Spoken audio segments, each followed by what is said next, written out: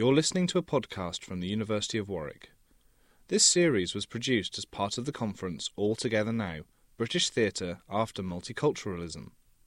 The conference was organised in collaboration with the British Theatre Consortium. In this episode, we hear from academic and writer Lynette Goddard, speaking as part of the panel discussion Mistaken Identity.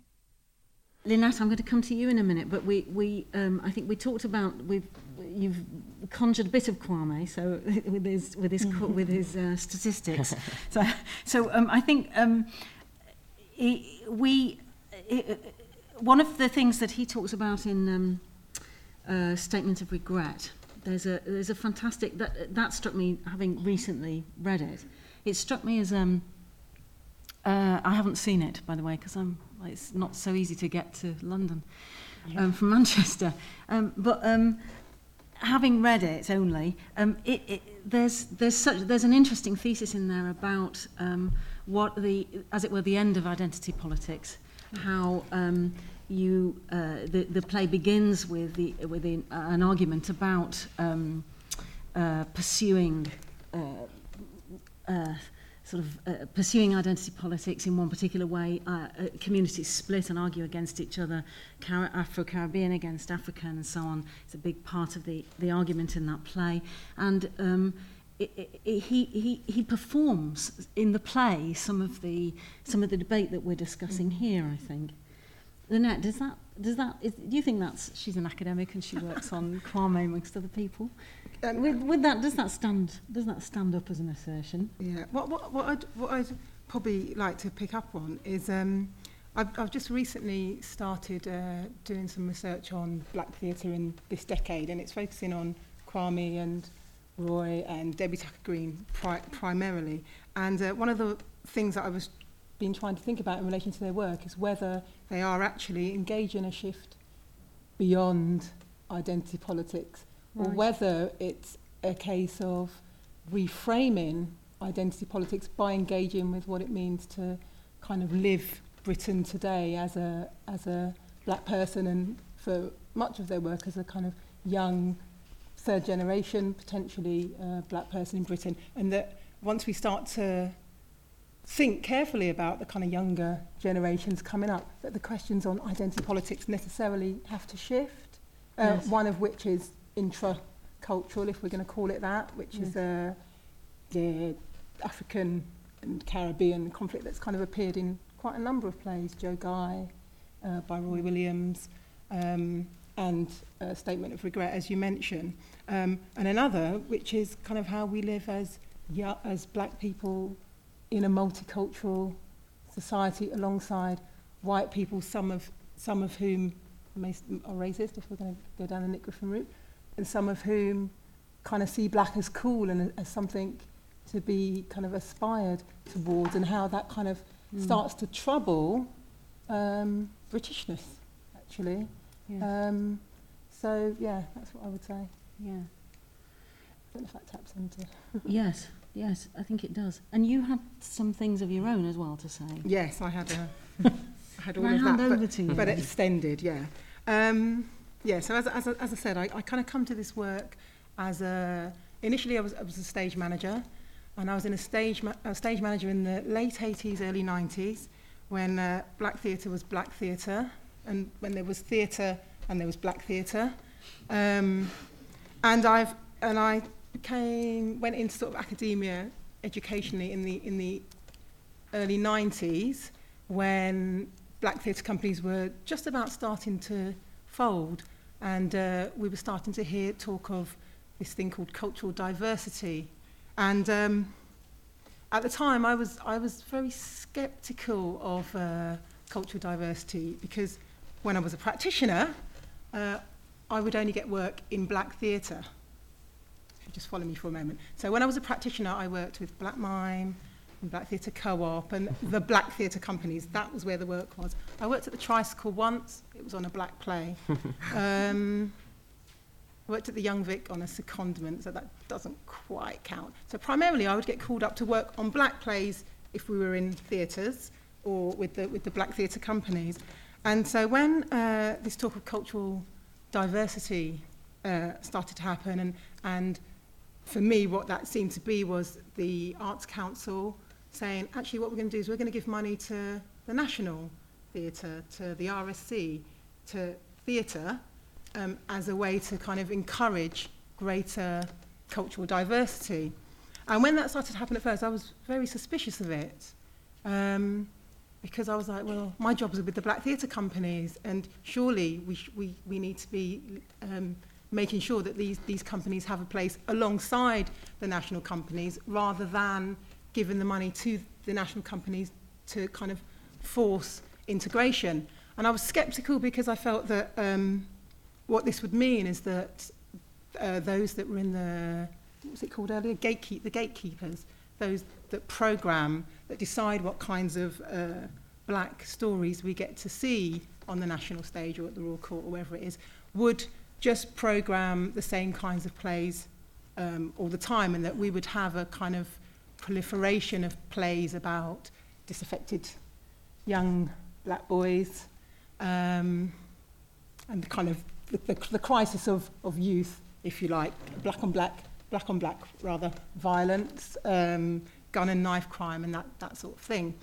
The other starting point, I guess I should say for me, is that when I first went into academia, I was researching black women's theatre specifically, and again, you kind of knew where you were when you were talking about black women's theatre, because you were talking about identity politics, fundamentally. These were plays that were talking about diaspora, what it meant to be negotiating your cultural identity as a black British person in second generation, in relation to the kind of cultural heritage of your parents, and stuff like that. So you kind of knew where you were. So we've got these 2 points that are kind of coming together for the work that I do now. One is scepticism of, initial scepticism, I shall say, of cultural diversity. And one is that I kind of, at the time, felt that it was really important that black writers, black women specifically at the time, were kind of engaging with cultural identity and identity politics. And then in the past year only, not that long at all, I've just started a sort of the project that I'm working on at the moment, which is a project on black British playwriting in this decade, so in the first decade of the 21st century. Again, as I said a moment ago, it's looking specifically at Kwame, Roy and Debbie, and kind of questioning or seeking to kind of interrogate what it is that has led to their enhanced profile at the National, the Royal Court. They're the 2 that I'm thinking of at the moment. And even the RSC, actually, Roy and Debbie have had pieces on at the RSC. And then it's also including writing about other playwrights like Dippo and Michael Bim and Ricky Beadle-Blair and other playwrights that are at the Stratford East and Tricycle and Soho theatres. And when I first started thinking about this work, I was thinking that Debbie and Roy and Kwame, potentially, that what certainly Debbie and Roy, that what their work was doing that was kind of new was that they were actually moving away from those questions of identity politics that we were used to from the generation before. So say the plays that were about diaspora and stuff, and that they were really writing plays that were engaging with what it meant to be living in Britain today, now, as young people. And that this is the basis of their profile. I mean, it is sometimes I think progress. What progress if it's just plays about black and black violence? But just to take the list for my writing, because I have written it down, is the profile of black playwrights this decade is unprecedented and is to be in some ways kind of applauded, really. West End transfer of Elamina's Kitchen, television productions of Fallout and of Elamina's Kitchen. I understand Dippo's preparing a film version of The Estate. So there's a presence, I think, and a prominent presence for some writers. And I guess that's where the kind of sceptical bit starts to creep in again. So it's like, why these 3 so prominent and others kind of jobbing around and dotting around? But one of the key questions that I would think about that's raised by black theatre in the mainstream is this question around how they are reframing identity politics. And for me, it's hinging on the way that they are representing the third generation, which I've said already. So, for example, in earlier plays, when we would have had intergenerational conflict, that conflict would have been about African Caribbean parent and their relationship to their child and the way that they were going to negotiate. The child is negotiating their identity in Britain in relation to their parent. I think intergenerational conflict is still a theme in black playwriting, but it's necessarily different because now we're starting to talk about, if we're talking second and third generation, or a play like Elmina's Kitchen, for example, we're talking about a father who has grown up in Britain, now guiding his son about how he might experience his life in Britain. And I guess, I'm not quite sure how I feel yet about the fact that most of the plays, I say most, still tend to be urban plays. They still tend to be kind of framed around the notion of cool. I think there's something quite interesting happening in terms of the fact that these plays are moving the representation of black people in Britain away from the domestic, i.e. families inside houses, and out onto the streets. And that there's a kind of healthy dialogue that comes about as part of that move. The example that I'm thinking of when I say that is Bola Agbaje's Gone Too Far, which was at the Royal Court. And for those that don't know it, the basic premise of this play was two boys going out to buy a pint of milk. But on that journey, through the duration of the play, for them to buy this pint of milk, they met a whole myriad of different characters through which they were kind of negotiating, questioning, arguing, battling the kind of terrain of cultural identity. And again, it had the kind of African, Caribbean, mixed race, black, white, Asian, but it had a number of different kind of conflicts coming up. And that sort of placing theatre in an outdoor space and therefore allowing kind of multiple voices and races to enter the debate is something that I think is quite significant to the kind of current trend of black theatre. The other thing that I'm noticing that I think we'll do some more work on is the fact that some of the playwrights are starting to move out of Britain, actually. So again, when I think of the heritage, the theatre that we're inheriting, I might think of people like Mustafa Matura, Derek Walcott, those kinds of playwrights. Howard Baines. Pardon me? Howard Baines. Those kinds of playwrights who wrote about the Caribbean or wrote plays that were set in the Caribbean. Now, when I start thinking in terms of global, black theatre that's addressing the global world, I think of Debbie Tucker Green, I guess, and Stony Mary, which started to kind of make a Stony Mary generation and trade.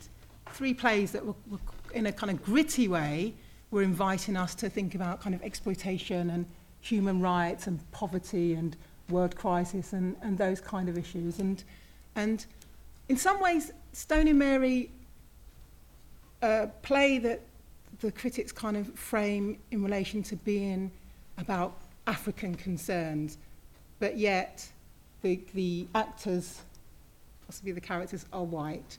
That, for me, I think, starts to kind of represent one of the kind of challenges that Debbie is inviting us to think about. In some ways, you would say she's a black playwright, she's still writing about African issues, she's still writing about poverty. But in another way, she is starting to break down some of the associations that we might have, say, with race and character, with race and what's happening in the play. Someone mentioned Random earlier, which was my other example. So you've got one black actress playing a number of roles across gender and across race. And that, for me, seems to be, again, kind of a potential future for kind of breaking down some of the assumptions maybe that we carry with us about the kinds of work that black theatre is should be doing. And also for the playwrights themselves becomes a way in which they engage with trauma and healing and grief, actually, because the thing that kind of strikes me about Random is, although most of the characters in the play that the solo actress plays are black, and the family that she is presenting who have lost their son through a random act of teenage violence are black, actually there's so much of that play that actually is about grief and trauma, and is kind of saying, you know, grief and trauma are things that we all need to address, so we can key into it on that level, but also we all need to start to think about the issue of teenage violence, and as a society to kind of start to address that issue. So there's kind of two points there, which is kind of global black theatre as a way to move beyond identity politics. I think is quite interesting, and maybe we should talk some more about that rather than always be thinking about kind of Britain kind of thing. And then kind of the way that black theatre is beginning, or black playwrights are beginning to respond to a much broader range of issues, I think, than was possibly addressed sort of 20 years ago when we were quite hung up on identity politics. Yeah.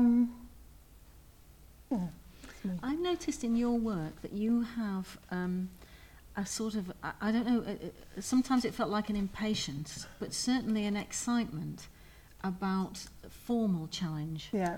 You know, that you were seeing playwrights using different sorts of forms that responded differently, and you've been using it very clearly here, multiple voices, you know, thinking about people playing across race and so forth and so on. You know, this would confound those people who find cross-casting in the RSC difficult. I mean, it would just leave them standing, wouldn't it?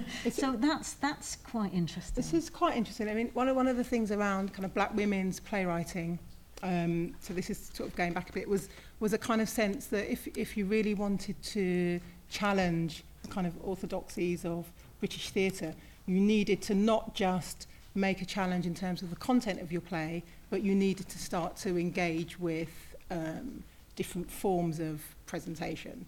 So that kind of comes out of initially for me, out of the kind of feminist, thinking about a feminist voice for theatre. And lots of the plays that I'm coming across now are actually quite conventional in form. So they're social realism, maybe we were talking about Dippo on the train, kind of satire and stuff like that. But I do think that what they're doing contextually is that they're kind of provoking the kinds of questions that we need to be kind of addressing as a society.